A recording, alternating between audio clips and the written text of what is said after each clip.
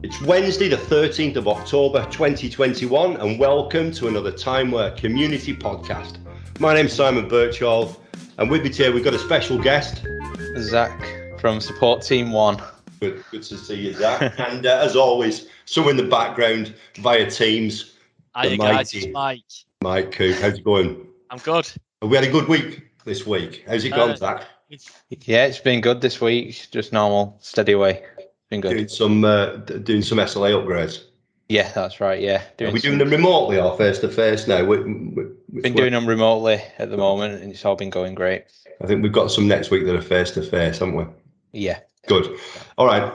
The podcast this week is about timeware and GDPR, and I'm going to hand over to you guys to maybe Mike. You could give us an explanation about timeware and GDPR, and then Zack, you can tell us a little bit about how you implement that. Right. Over to you, Mike. Yep. So we introduced the GDPR compliance. I think it was a couple of years ago, and what we've done is we ask for the company's rules on GDPR, and we build that into the system. It's fairly simple. Give us an example of one. So, for example, when an employee's marked as a leaver, it deletes all the future absences booked on the system.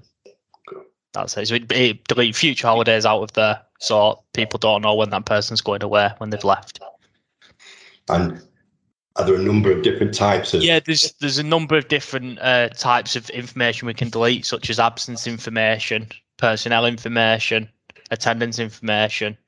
There's also, I was going to say, there's also one for like biometric data as well, anything like that, and then ESS passwords for the employee self-service.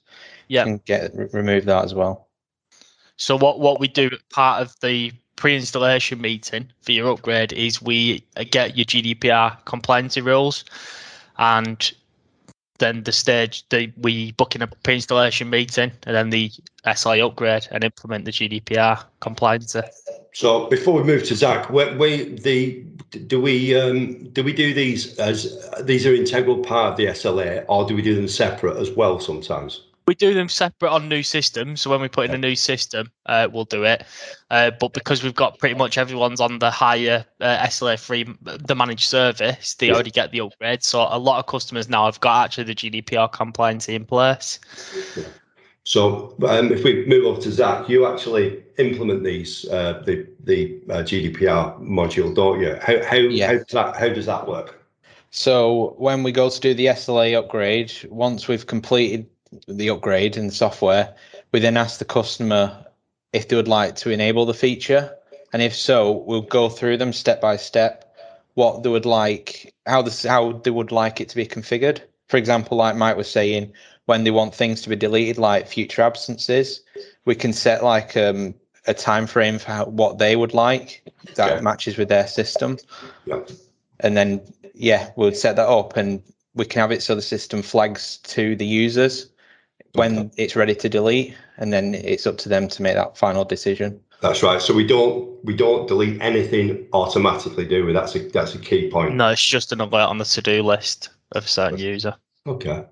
Do you think everybody's using this, or do you think there are some people out there that haven't got this in place yet? I think there'll still be a few people that have not got it in place. I think the majority will have it in place now. Okay, so the few people that haven't got it in place, if they hear this podcast, then how is this something we can do over a Teams meeting?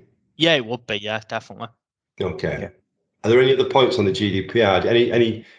No, people can obviously might have updated the policies since when we first implemented it as well. So they could contact us just to check what they've got in place and if we could update it for them. Okay. So who should people contact, Mike, if they need any more information? I'd say support, and then we'll manage it.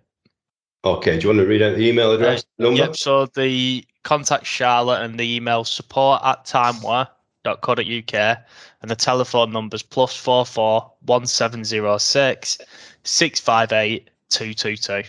Great stuff. Okay. Anything else on GDPR? No, that's it for me.